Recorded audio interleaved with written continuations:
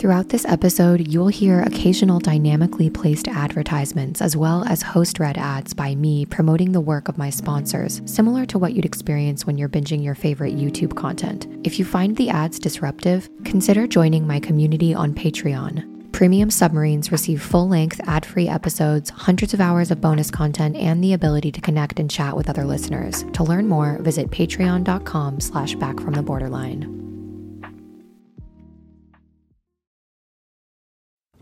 Tarot is the same language as music, and it's the same language as art.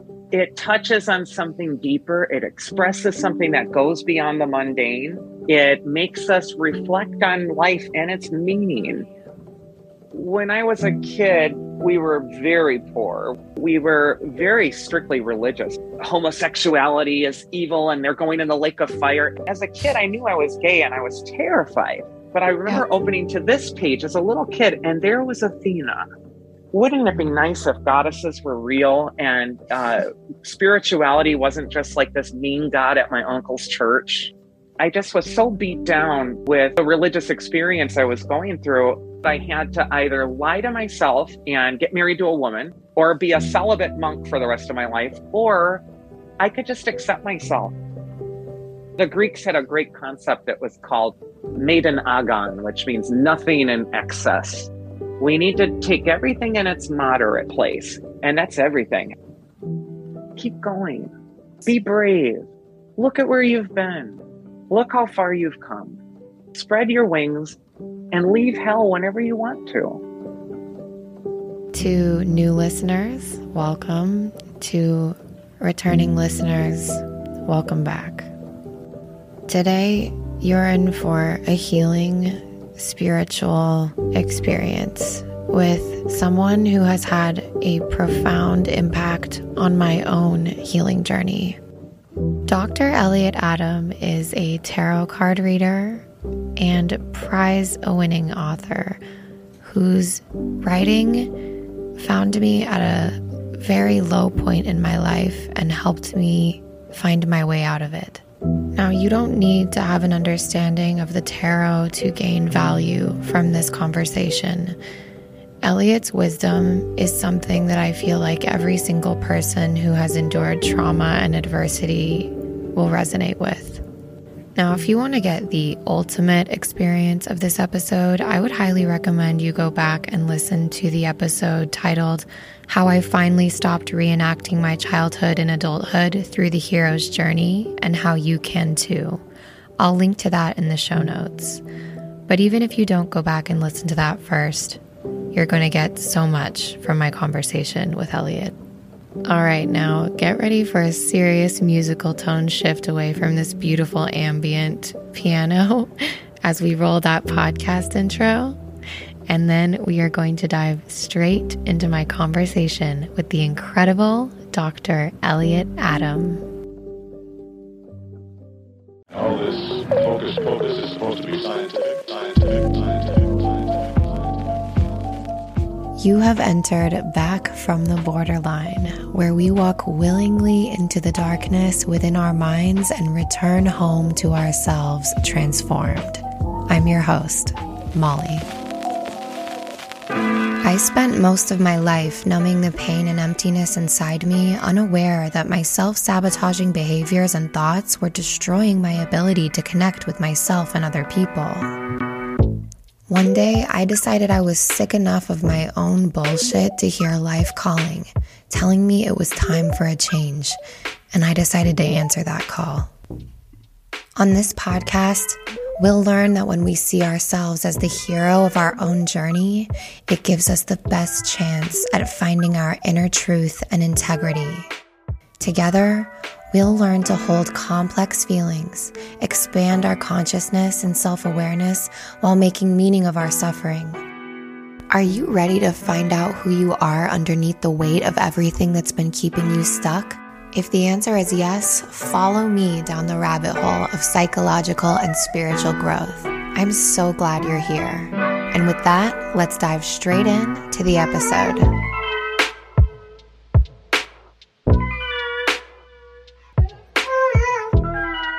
I I am sitting here with Elliott Adam. And Elliott, why don't you just take the floor and introduce yourself to the listeners and tell them a little bit about your qualifications? Oh, sure. Well, hello. I am Dr. Elliott Adam. I am the author of Fearless Tarot, and I'm also the person who runs the website elliotoracle.com. My book, Fearless Tarot, takes tarot and it takes the fear out of it, because a lot of us who are first exposed to tarot, we're either exposed to it as something threatening or frightening, or it's presented as a scam, or something nefarious or terrible. And I found that tarot meetings that stoke people's fears aren't really helpful. It doesn't really help them get anything out of the session.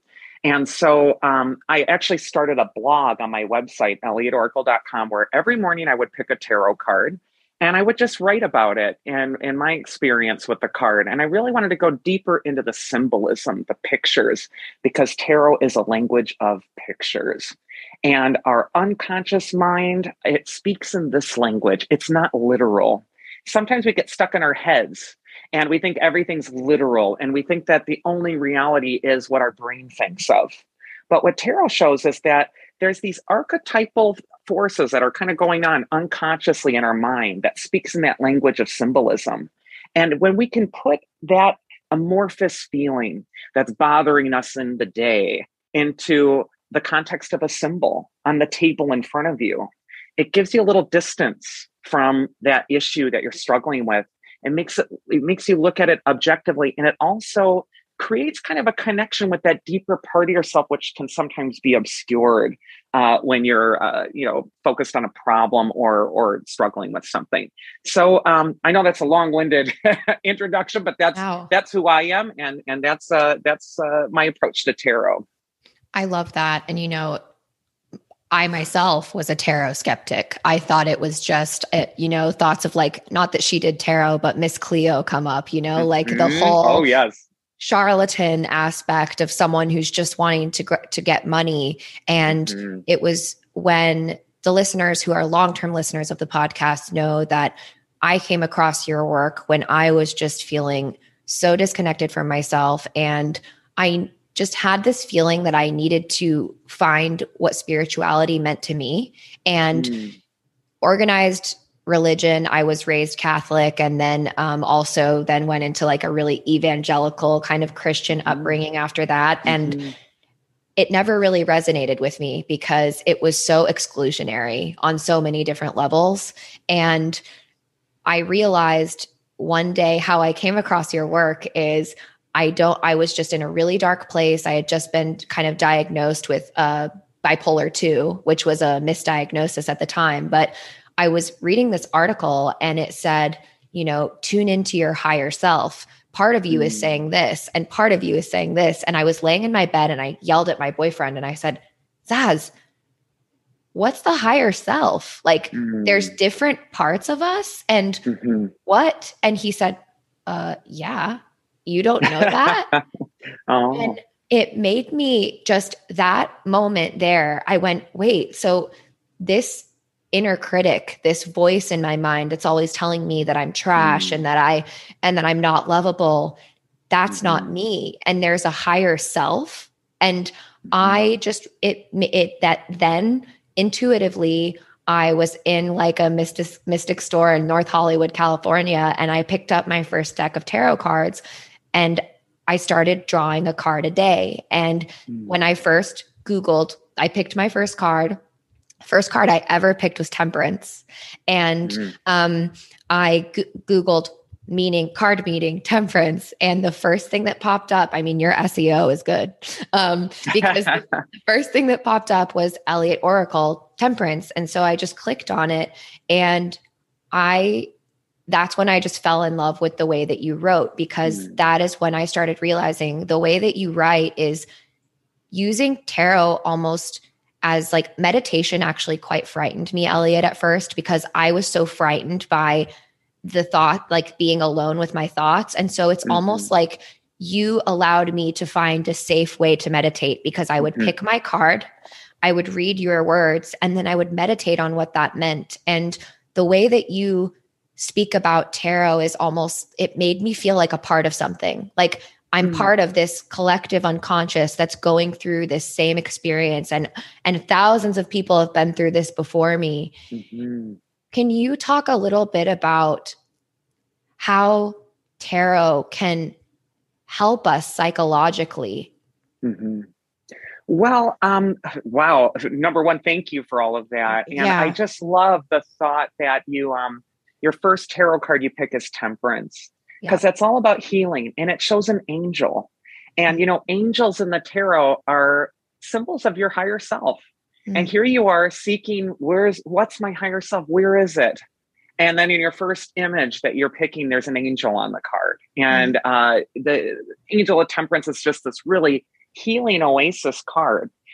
For those of your listeners who aren't sure of tarot or don't know about it, the major arcana, the first 22 cards of the tarot, they're a journey that the hero goes through. Yes. And Temperance appears right in the middle of all the rotten cards. So you got to go through like the Hangman and the suffering there, and Death, which is transformation and permanence. And then you have this Oasis of the Temperance card where you get to work on your healing before you face the devil, your inner saboteur, that inner critic, that nasty voice that just makes you feel limited and makes you feel stuck in hell. And the Tower is the next card, which is the breakdown, but also the breakthrough. That lightning bolt on the Tower is a symbol for an epiphany that gets you out of your head and ejects you from your rationalizations and throws you back to earth so that you get real with things. So how can tarot help people psychologically? I would say it's not a substitute for a licensed professional.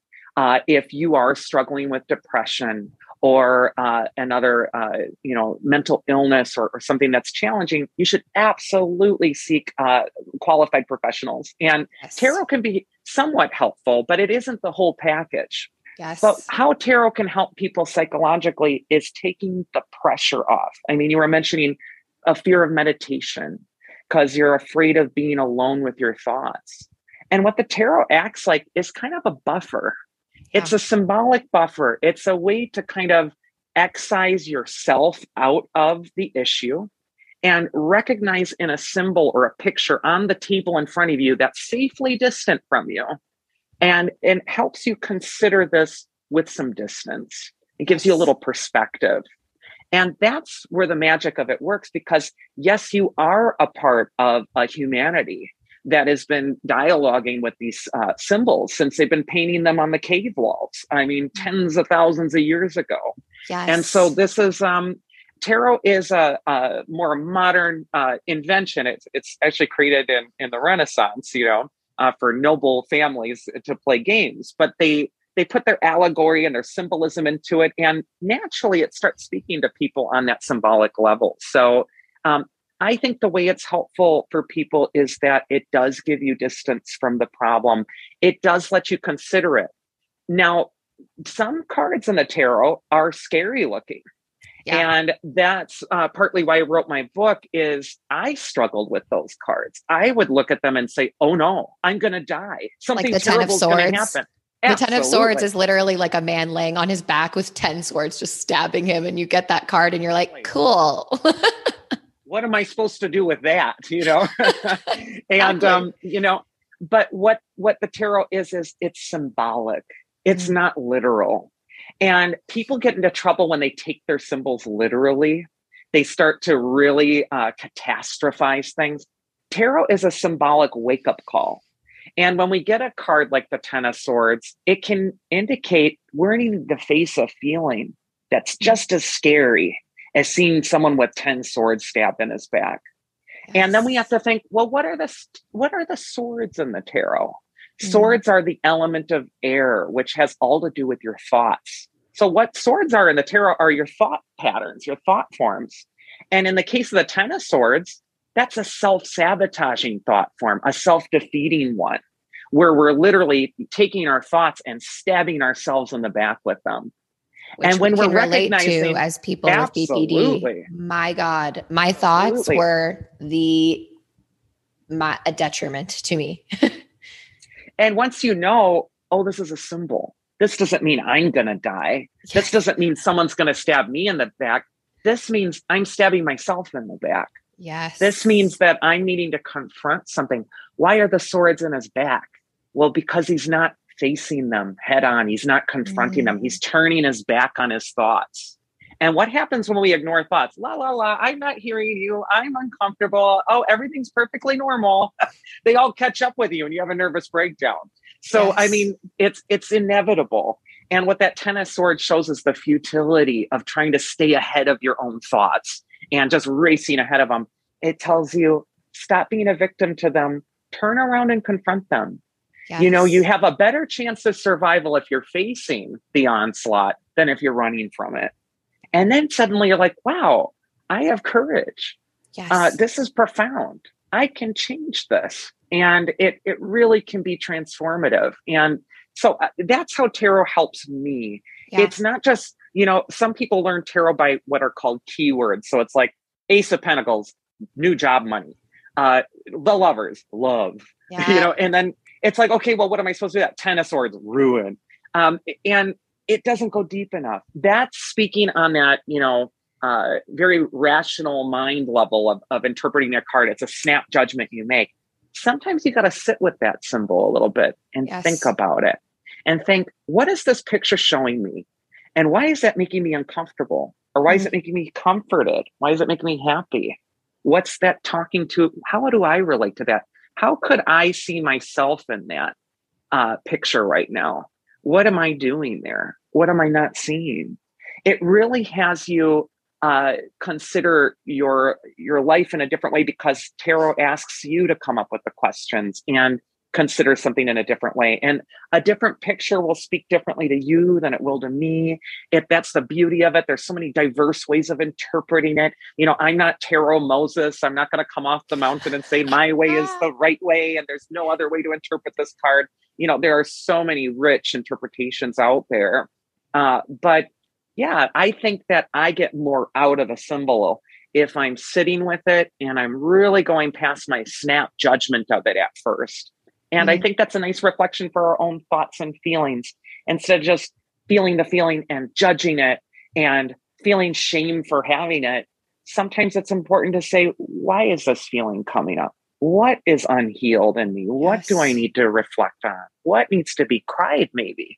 Because sometimes when we avoid a feeling, it's actually strangling us from inside of our mind. When sometimes if we're able to just confront it and just allow ourselves to feel it in a safe space and cry it, it loosens its grip.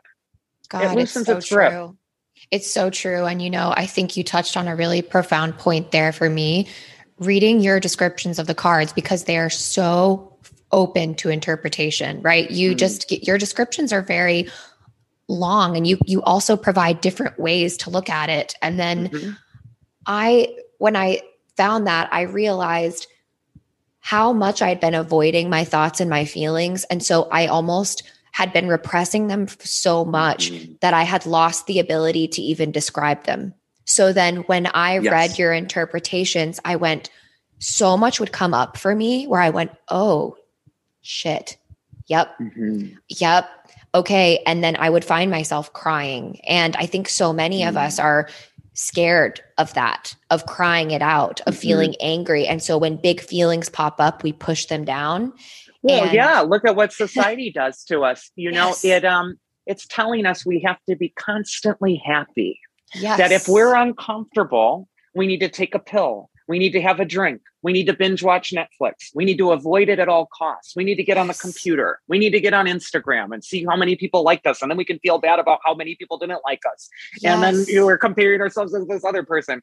We're constantly being told how we don't measure up. And even as children, when we're crying, we're told, behave. You know, sometimes it's important for us to just say, it's okay to be uncomfortable. That's part of the human experience.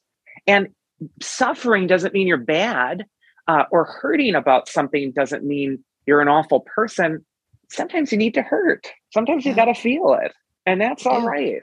And that's the only way we can unless learn. You feel. Oh, that's a beautiful thing to say. That is, I found this. So I wanted to read this because I so wanted your thoughts on this. I've marked this passage in 78 Degrees of Wisdom, which is another book about tarot. And I remember reading it and being like, when I interview Elliot, I want to get his thoughts on this. And so it just paints it's like 2 paragraphs. And in my eyes, it paints like exactly how I feel the tarot is so helpful psychologically. So Rachel Pollack says, contrary to what many people believe, the card death does not actually refer to transformation. Rather, it shows us the precise moment at which we give up the old masks and allow the transformation to take place. Perhaps we can understand this better if we consider the tarot's parallel in psychotherapy. By force of will, strength, the card, the person, with the help of the therapist guide, the hermit, allows knowledge to emerge of who he or she really is and what habits or fears he or she wishes to shed, the wheel and justice. This knowledge brings calm and a desire to change, the hangman, but then a fear sets in. If I give up my behavior, the person thinks maybe there will be nothing left. I will die. We live under the ego's control for so many years, we come to believe that nothing else exists. The mask is all we know. Often people will stay stuck in therapy for years because they fear release. The nothingness of the fool terrifies them. The fact is they are right. The I created out of these lifelong behaviors will indeed die. That person will cease to exist, but something else will emerge. And I just love that passage because I can relate to that. It is that existential feeling that you feel that so many people that follow my podcast feel, where it's like you find out all of your behaviors are maladaptive coping mechanisms you've been using, right? And these masks we've been putting on aren't me. And so I literally felt myself in this feeling where I'm like, if I am not all these things, I'm nothing. Like, what am I, And I think often we're paralyzed with feeling like we're nothing. But then I felt a release from that where I went, oh my God, now I can finally let my true self emerge. And that's when my healing journey really began. What is your reaction to that passage? Oh, well, you're quoting one of the great tarot masters and scholars, Rachel Pollack, who is beloved in the tarot community for her trailblazing work. I mean, she was writing this, decades ago. Yes. And, now tarot is a lot more popular. It's a lot more mainstream. It's so saturated with so many people's voices, and some of it's noise and some of it's fun, and some of it's just enjoyable. But Rachel Pollack, she's a trailblazer, and she really hits the nail when she talks about the symbolism in that way. And the fear we have of death. But you'll notice she's talking about death as a symbol. It isn't a literal death. And it's the fear of the ceasing to be she's talking about there through death, which I think is all of our fear. Death is a little scary. We can't sugarcoat it. Death is frightening because none of us have guarantees of what's there and what's going to happen next. And so, symbolism and religion and mythologies, they help give us some tools to really think about these things in a different way and reflect them to our personal journey. And I just think that's beautifully written. It's just so lovely. It really is from one of the great tarot masters. And God, when I started reading cards when I was 16, like 25 years ago, I mean, nobody did it. It was like, a few people did, but it was ridiculed, and it was Miss Cleo, and it was, and people were constantly suspicious. And, as a young tarot reader, I opened my first shop when I was 20, and, I'd go to parties and people would say, well, what do you do? And I said, well, I read tarot cards. And they'd say, oh, well, that's scary. That's weird. And so I thought there was something wrong with me doing it. I went to, music school and got a doctoral degree and got an orchestra job and all this stuff to try to be legitimate for people. And I ended up coming full circle and coming back to tarot anyway, because it's my truth, So I just love it. I love Rachel Pollack's interpretation of that deeper symbolism. And I respect her so much for trailblazing at a time when tarot wasn't as palatable to the mainstream public as it is now. No, and you're so right. Like, I've I got your book and then her book like at the same time. So like when I first, and I'm so glad that I picked these two books, and her depiction of, I read through the entire Major Arcana, and that's why just a couple of episodes on the podcast ago, I did an entire breakdown of the hero's journey and how understanding that concept has like really changed my life, because Wow. I never understood, that I needed to go through these phases, and it's like literally reparenting me. The Major Arcana is I really feel tarot has come in, and Rachel Pollack specifically, her description of the walkthrough of these cards, it is like providing the guidance that I never got as a child. And That's it's almost wonderful. Yeah, it's almost like a kind, soothing parent is speaking to me through these things of being like, it's okay, it's okay to feel this way. And and your suffering is beautiful. Have you ever read a book called Following Your Path I have by not. Alexandra Collins Dickerman? Now it's out of print, but you can usually find a copy of it online. And that is a brilliant book for going through. It's like a self-help guide through the Major Arcana, where you meet the characters, you meet the Fool, and they say things like, the Fool carries a white rose in his hand, symbolizing blank, and then you write what you think first that comes into your mind. And at the end of the chapter, it says, wow, the white flower is a symbol for purity and spirit. And your answer to that is really giving you insight into your own views of your own purity, your own spirit. It's so profound. So if you've been enjoying Rachel Pollack, I think Following Your Path would be my next suggestion for you, because it's so profound. And it's a great way to meditate on the cards without like sitting in a vacuum and going om and, waiting to feel at peace. Yes. It's kind of interactive. It's like a workbook. It's just brilliant. I will absolutely look that up. And when you're talking about I know how much I read a few of your interviews that you've done and how much mythology and symbolism means to you. Oh, I love it. Yes. And the beginning of your book, you say, thank you, Athena, for finding that lost little boy in the library so many years ago and teaching him the language of symbols and myth.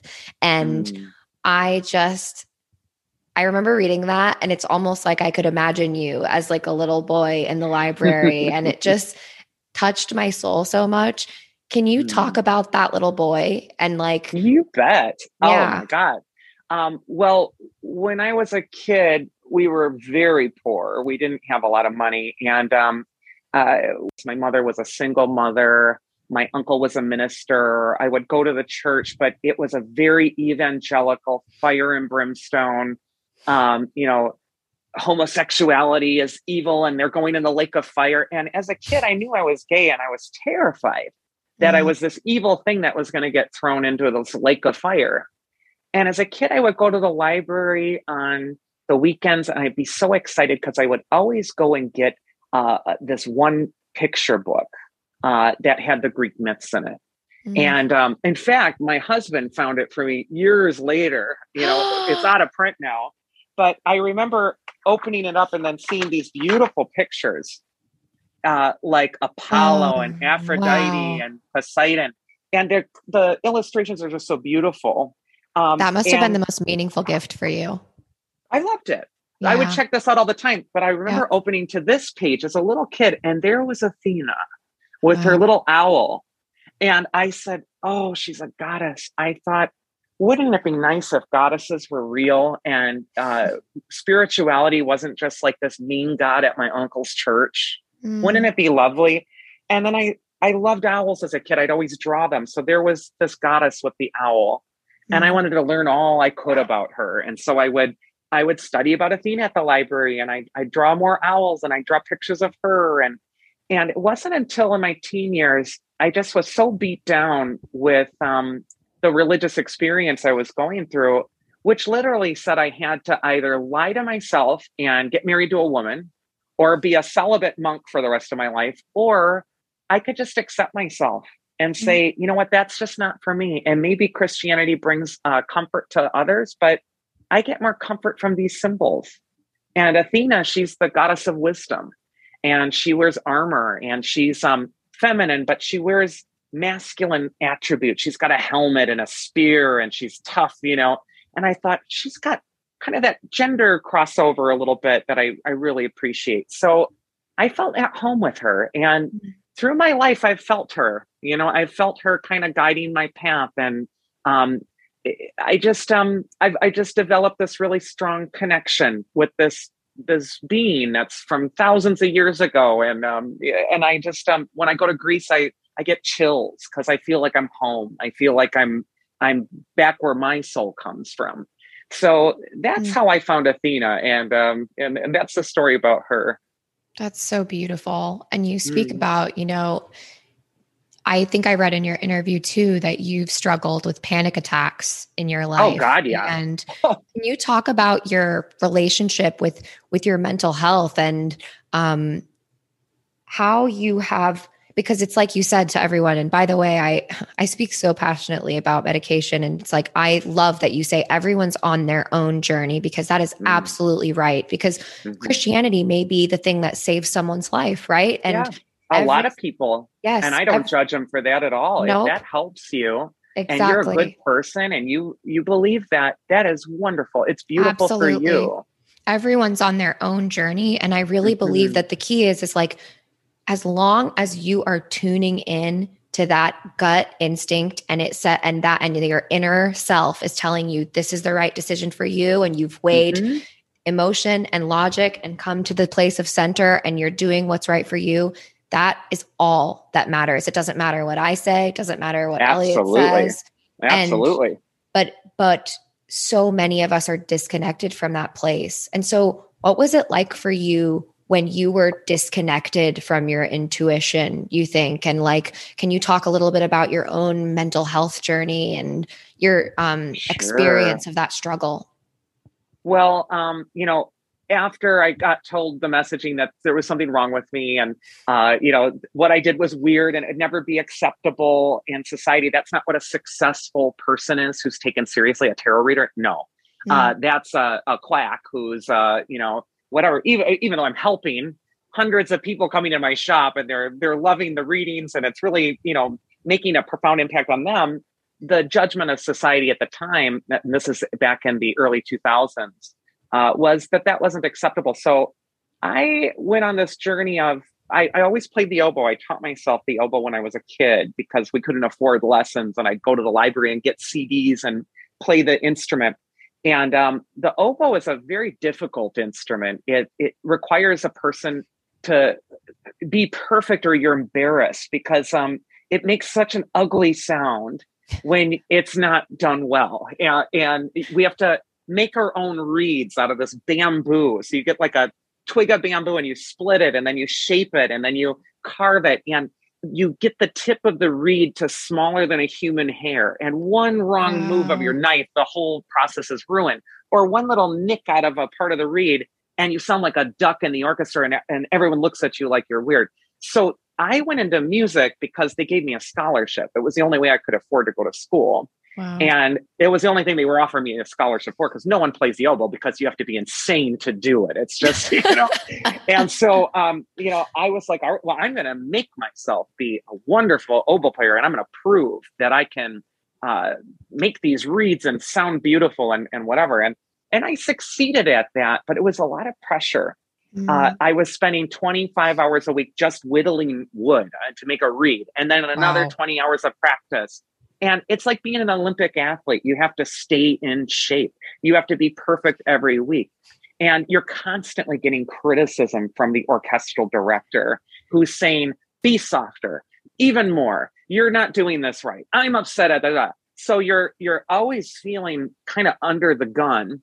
Wow. And I just, after years of that, I got my doctoral degree doing this. I auditioned, I won a symphony job. And it was just this constant, oh no, what if my reed doesn't work this concert, and I have a big solo, and everyone's going to hear me, and I'm going to fail in front of everybody, and oh my God. And I'll never forget going to Dublin, Ireland, and doing a concert at the Royal Irish Academy. And I got up there, and that's when everything just collapsed on me, because I got in the stage and I had the worst panic attack. My hands were shaking. I could hardly hold the instrument. I was so worked up about it. And I did get through the performance. I did practice enough that I could make it work, but I felt so hollow after it. And it just was awful. And luckily I tacked onto that trip to Dublin, a trip to Greece. Because once you're in Europe, it's so cheap to fly, from Dublin to Athens. Yeah.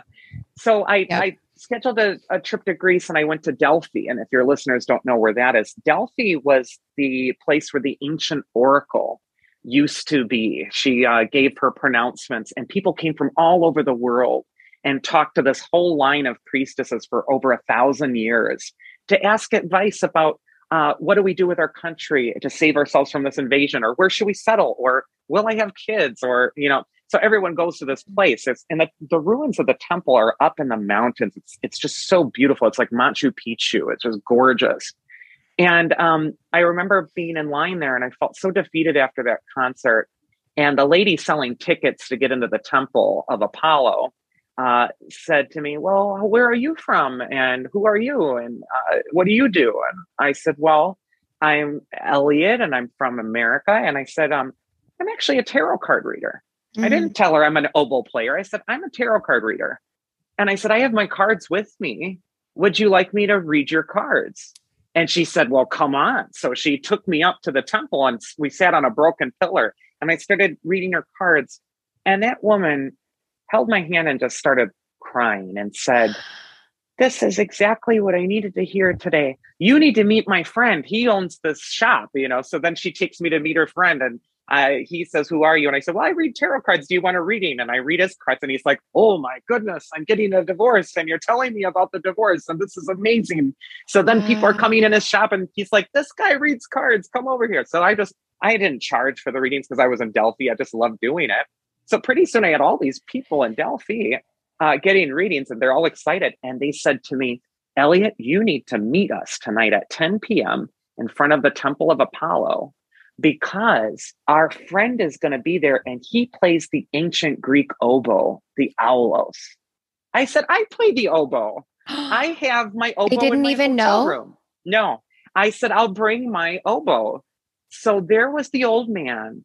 And there's a picture of him on Instagram. I put it up a while back and me, but he was playing this beautiful oboe in the moonlight. And I brought out my modern oboe with all this keys on it. And we were playing this duet and then a crowd was gathering and I got this chill.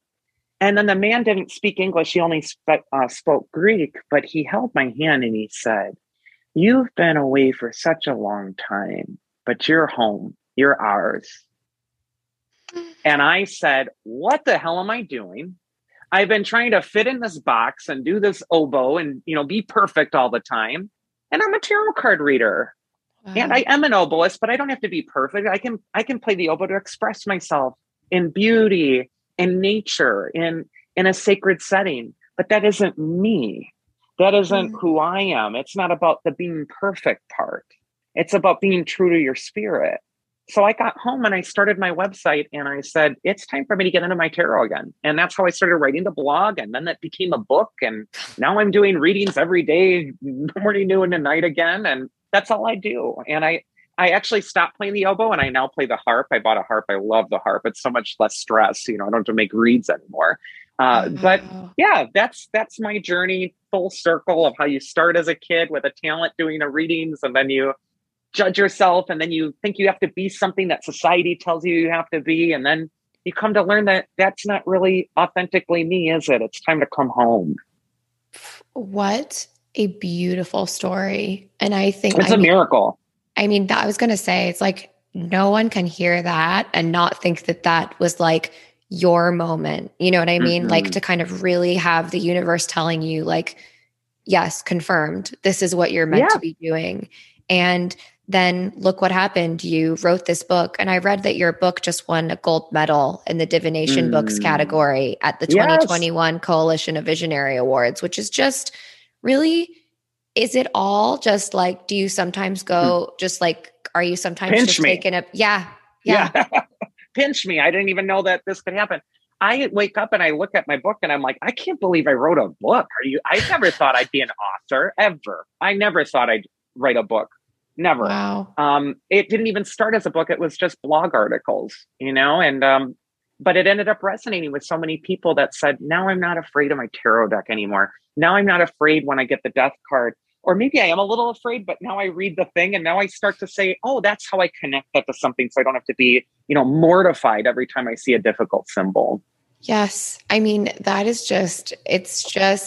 you're such a good example of someone who pushing past that, like the thought of perfectionism, because I think so many of us too, that would want to start a book and like, where do I even begin? Mm-hmm. It's like, and you just started writing. And then all of those blog posts became your book. Mm-hmm. And that was for me. I was terrified to start a podcast. I was like, I don't know how to do this. Like, yes. I'm a musician as well. So like I grew up, competing in choir. Like I was in. Oh, you're a singer. Yes. And so then I was told I had a very raspy voice. So I was in like national choral groups, and my choir teacher told me like, you're never going to be a singer, because I had vocal cord nodules. I have a very raspy singing voice.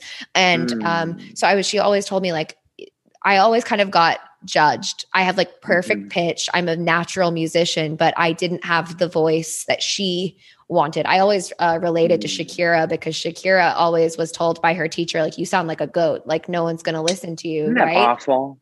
And then look terrible. At her. Right. Yeah. And so but then similar to you, where I went and pursued music professionally, I got a meeting even at Interscope Records with some really high powered executives, but because of the sexism in the industry, I encountered a lot of men really, really treating me in disgusting ways. And so it really made me lose faith in music. And it's like you described with the oboe. Like I didn't feel like music was mine anymore. The joy was removed from it. Yes. Yeah. Like it's like I went to go sing, and when I sing, I close my eyes, and all these guys that would like critique me, they were like, sing now, like open your eyes. What are you doing? And I'm like, you're taking my art away, Yeah. And so, especially as a singer, that's like the most personal instrument. Yes. It's your voice. No one else has it. Yes. And it's coming out of you. I mean, it's that is so difficult to hear critiques and singers, just like so many other orchestral musicians, they also are under that pressure to be perfect. Yes. Or to sound like, Renee Fleming or, the greatest, singers of all time. And you're constantly judging yourself. And it's so hard because it does kill the joy of music, It does. But when we can get back to music and just do it because we love it, not because we need to be perfect or sell a record or get into a school, it has such a profound healing power. So powerful. And then my podcast, I realized this is how I can use my voice, and no one can tell me what to do, Yes. like no one can tell me whether or not like I can have a tarot card specialist on, or I can have this, that, and the other. Like my tribe has found me, and I actually have I love that. A group of listeners who are like passionate about their feelings, about psychology. And now they're like opening their eyes to tarot. And even if they don't, it's like tarot isn't for them. I love the fact that for everybody. I love that my listeners go, I want to hear about it, and they can go, I love this. It's an old AA saying, but it's like, take what resonates and leave the rest, Absolutely. Oh, I believe love that. If everybody lived their life based upon that, because even if you aren't going to get off of this, listening to this call and say, wow, I'm going to go buy a deck of tarot cards and do tarot every day, there is something you can learn. There's something you can take away, from your beautiful experience of the cards. And that's my hope for people listening to this episode, quite frankly. It's all the same language. Yeah. Tarot is the same language as music. And it's the same language as art. And it's the same language as sculpture. It touches on something deeper. It expresses something that goes beyond the mundane. And it makes us reflect on life and its meaning in a different way. And so it's all the same energy. It's just taking different forms of it and expressing it in a different way. Absolutely. And I had another question for you because Mhm. we already touched on, like you said, you talk about the darker cards. And Mm. in one of your interviews, you were saying that a lot of these darker cards can show us our shadows. And I've Mm. talked a lot about the shadow self on the podcast because I'm a huge Carl Jung fan. And so, Mhm. and as you know, like he absolutely was someone who I know can't sit down with him. Unfortunately, that would be pretty cool. But I know that he was a big believer or he loved mythology. He was an aficionado of symbolism and myth. Mhm. And what does the shadow self mean to you? And how do you Mm. think we can learn from our shadows?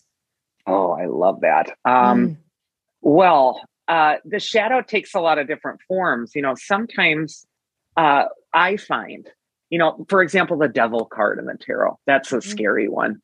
yep. He represents our shadow. And for my money, the devil card will usually show up in a reading right when someone's about to make a huge breakthrough. Mm, It's right before you're about to take that step and, let's say, start a podcast. That's when the devil's voice comes in your ear and says, "Oh, are you sure you want to do that? yep. You know what? You might be a failure. You might not know what you're doing. Everybody might think you're really stupid and you could just really embarrass yourself. And so maybe you should just stay scared and stuck in hell with me." Yep. The devil card shows these two figures who are chained to his throne, but the chains they wear are really loose around their neck. And that implies that they can slip out of those chains whenever they decide to, Mm, but they have to have the courage to face the fear, to face the shadow. yep. So our shadow, it's our fear. It's our limiting mind. But although everyone might have a devil on their shoulder whispering all that rotten stuff, everybody's also got an angel on their shoulder that's telling you, keep going, Yes. be brave, look at where you've been, look how far you've come, spread your wings and leave hell whenever you want to, Yes. whenever you want. So I think the shadow can be healing because it's a catalyst to make us leave something that's keeping us in a state of suffering. And oftentimes that thing that's keeping us in a state of suffering is also keeping us comfortable in some way. The devil's very seductive. It's a symbol for like, well, I'm really comfortable, drinking every night and not having to face my problems, Yep. even though I'm not really feeling good about it. And I don't really want to change that because then what would I be without it? Or I'm not really comfortable leaving this relationship that's rotten and That's I'm just getting it. beat down all the time. I'd rather know this person and I'm kind of obsessed with the drama and I want to see it happen one more time because Yes. I need to hurt more and it's making me feel something. Yeah. It's the shadow. And so the shadow is our inner saboteur, but we can learn from it, but we have to confront it. And sometimes, I feel that in order to make the shadow work for you, you have to be brave enough to face it and keep going anyway and start the podcast and leave the bad relationship and make Yes. the life change that's going to help you. And we all struggle with it. Everybody's got a shadow. Everybody's got a struggle. We like to think it's just us. Yeah. I'm crazy. I'm the one who's, the only one who's ever had to suffer this bad. No one gets a free pass. No. Everybody gets something. And even people who have lives that on social media or the surface, it looks so glittering, it looks so perfect. You don't know the losses they're going to experience in their life. You don't know what they're going to be confronted with. You can't make those judgments and judge yourself against those false sets of standards. No. And I'm sure you do readings for many prolific people and, people who I'm sure have a veneer of success on the outside, and you seeing people in very vulnerable, and I speak for myself, right? If you just looked at my social media, you would see someone, or not my Instagram page for this podcast, because I'm very vulnerable. But back before I started the podcast, I was very careful about the mask that I show the world. And absolutely.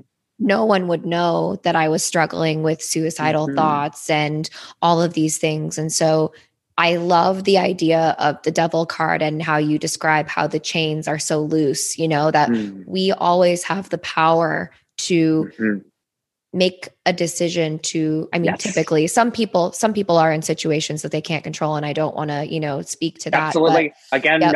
no broad brush painting. Yes. Everyone's Yes. experience is unique. Yep. But for me, that was me. I was keeping myself absolutely chained. And something that I've really related to in magic with the CK is that, the concept of free will, and how so many of us, it's like by accepting that kind of where we are now is a direct result of the choices that we've made. There's power in that, because it means that we can start making different choices today and be in a completely different place. Yeah. We don't always have control over what's going to happen to us. We don't have control over what someone's going to do to us.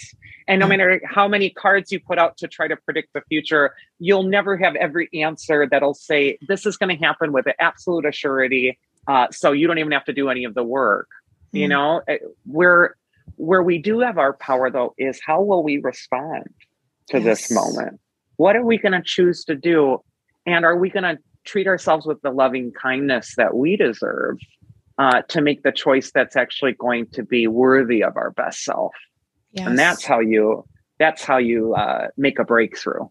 I love that. How did you start? You described that, you went through so much adversity and growing up in a place like Wisconsin and growing up as a young gay man. And I'm sure that you've gone through your own like self-love struggles. For me, like when people tell me like, love yourself, I used to get so pissed off, Elliot, when people would say that, because I'm like, okay, that's so fucking easy to say. And what does that mean? Yeah. What does that mean anyway? What does self-love mean to you? And how have you gotten to a place? Do you love yourself now? And how have you gotten there? And what advice do you have for people who are sitting there and being like, I hate myself? Because here's a little secret I'll let everybody in on. It's a daily process of work, isn't it? To accept and love yourself. I haven't found this golden answer to love myself and never make a mistake, and now I'm this enlightened being. No, there's days I, judge myself horribly, or feel like I'm still not fulfilling something, or feel that I'm, not the best person, not the best husband, not the best friend, not a good child or son to parents, or it's all crap. Yeah. And so I think what we try to do is, it's encapsulated so beautifully in the card of strength in the tarot. It shows this woman who's taming a lion with her bare hands, and she's gently taming the lion. She's closing its jaws so it doesn't consume her. And the lion likes the restraint. He's actually licking her hand on the card, and she's smiling at it. The lion represents those things in our lives that are out of control, that if left unchecked can consume us utterly. The woman on the card is a symbol for our higher self. And when we can use our higher self to tackle the situation with loving kindness to the lion, she's not killing the lion. She's not beating it up. She's not destroying it, because the lion is a part of her. She's channeling the energy. She's restraining it. And strength for me is something that people have to reinforce every day, much like going to the gym and you're strengthening a muscle. And so that inner restraint, where we're just saying, I'm going to make the choice today to tame the lion. But the lion's always going to be there. It's always going to be there. But we get to choose, am I going to just throw my hands up in the air and let the lion eat me, and I'm just going to run from it all the time? Or am I going to hate the lion and beat it up and tell it how awful it is, and, destroy my own ego? Ego is a loaded word, where it's like, ego's bad. Nobody, ego is what keeps you alive. It also lets you say, hey, I have a voice. Yes. And ego is not always evil. Sometimes it needs to be channeled and restrained and tamed a bit so it doesn't get out of control. The Greeks had a great concept that was called maiden agon, which means nothing in excess. Nothing in excess. We need to take everything in its moderate place. And that's everything. And that's including our ego. And so I just think, to answer your question in a long-winded way again, I am not enlightened. I definitely struggle with my own lions and demons and shadows, and they're going to be there because of the life I had growing up and the experiences I've had. But I've learned in time that it's better for me to trust my best self. And if you don't know what your higher self is, it's your best self. Yes. It's the limitlessness within you. It's the potentials and the things that you're really loved for. If you can't identify your best self, think about, what is it that people love most about me? What do they say they love? That's your best self, or part of it. It's a little bit of a thing they can see, but it exists. Some people think, I don't have a best self, I'm rotten. Nope, no. You do. Yeah. It exists in every single person. And I just think that is the most beautiful description, because it's exactly what I try to say on this podcast is like, there is no finish line for this stuff. It is every single day. And just reminding yourself. And if there's anybody that says that they're done doing this, they're not, it's a beautiful sentiment to our demons, quote unquote, our inner critic, our shadow, however you say it. It's like, that's why the goal is to befriend it, because it's there for a reason, just like our higher self is there for a reason. And accepting yourself as this multifaceted, beautiful person with light and dark, like that's the whole point of it all. And when you don't know what to do, just be love. Yes. Be love. What would love do in that situation? Beautiful. That's what you want to do, because it'll guide you out of the trouble every time. And when people say love yourself, it's like a command. Yeah, that is kind of sickening. Yeah. I just say allow love. Allow love for yourself. Be love. Be love for you, because you deserve it. And look at how far everybody who's listening has come. And you're still here because you still got a purpose and there's a meaning for you. And you might not know what that is yet, but who knows whose life you're going to touch. That's just gorgeous. And what a beautiful note to finish this on. And Elliot, I would love to give you an opportunity to tell the listeners where they can find you. I know that you have already a little bit. And also what's next, because I've read that you may be writing a new book. Oh, yes, I am. So you can always find me at elliotoracle.com. Or if you want to kind of sample my writing, you don't want to get the book necessarily right away, you can just Google my card meanings. You can write in, strength card, Elliot Oracle, or Elliot. That was my life for an entire year. Yes. And the book is called Fearless Tarot. It's published by Llewellyn. And Llewellyn did have me sign a contract to write my second book. Right now, I'm currently in the process of refining it. And it's all about relationships in tarot. Because I found that people really struggle with love and relationships, and this thought that, I just need to meet this soulmate, and the card has to reflect that. And sometimes it's a little damaging because it's like, well, what does this card mean? Is that my soulmate or not? Yes. And so this is in a more healing vein. I'll tell you what the cards mean for a relationship reading. Like, well, when this card appears, this might mean this for this relationship. But I always bring it home to, what is this card teaching you, though? Yes. Why do you feel you really need this person to fill this place? And what might this card really be teaching you? So we're going to go another layer beyond just the superficial, oh, that means he loves you and that means he doesn't. And, I'm not a tarot reader for the surface. And you can always catch me over at Instagram too. Elliot Oracle's my handle.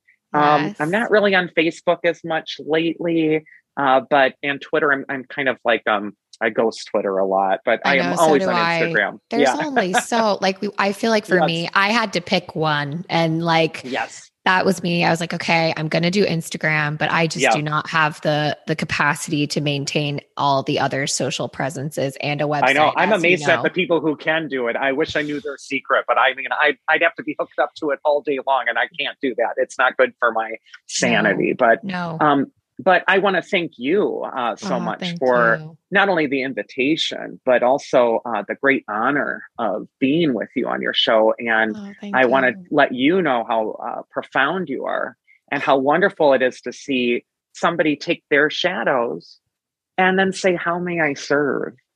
How do I help you? Because a lot of times the answer for us, when I say be loved, sometimes it's how do I serve you?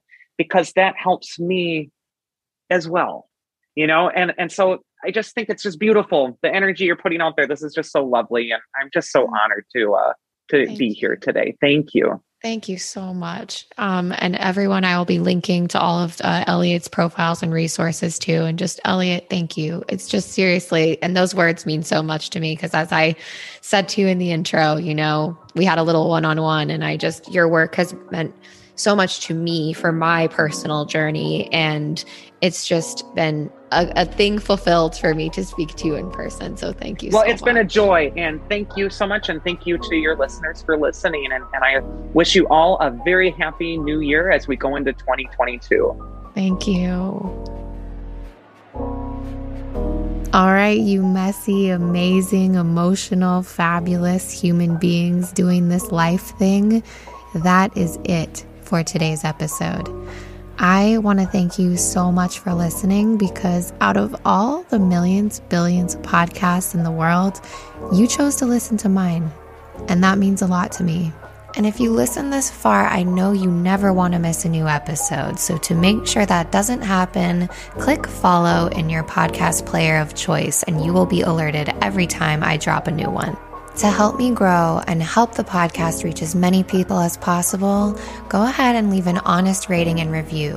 Not only that, I love to hear your feedback, so please share it with me. I read every single review, and you just might hear it read out loud on the podcast. To connect with me directly, follow me on social media and keep up with all the new updates. You can find that all at backfromtheborderline.com. And as always, any articles, resources, or other helpful information you've heard today can be found in the description of this podcast episode. So don't forget to check out the show notes. And until we meet again, remember, life is a circle, a cycle, a process. Separation, initiation, return.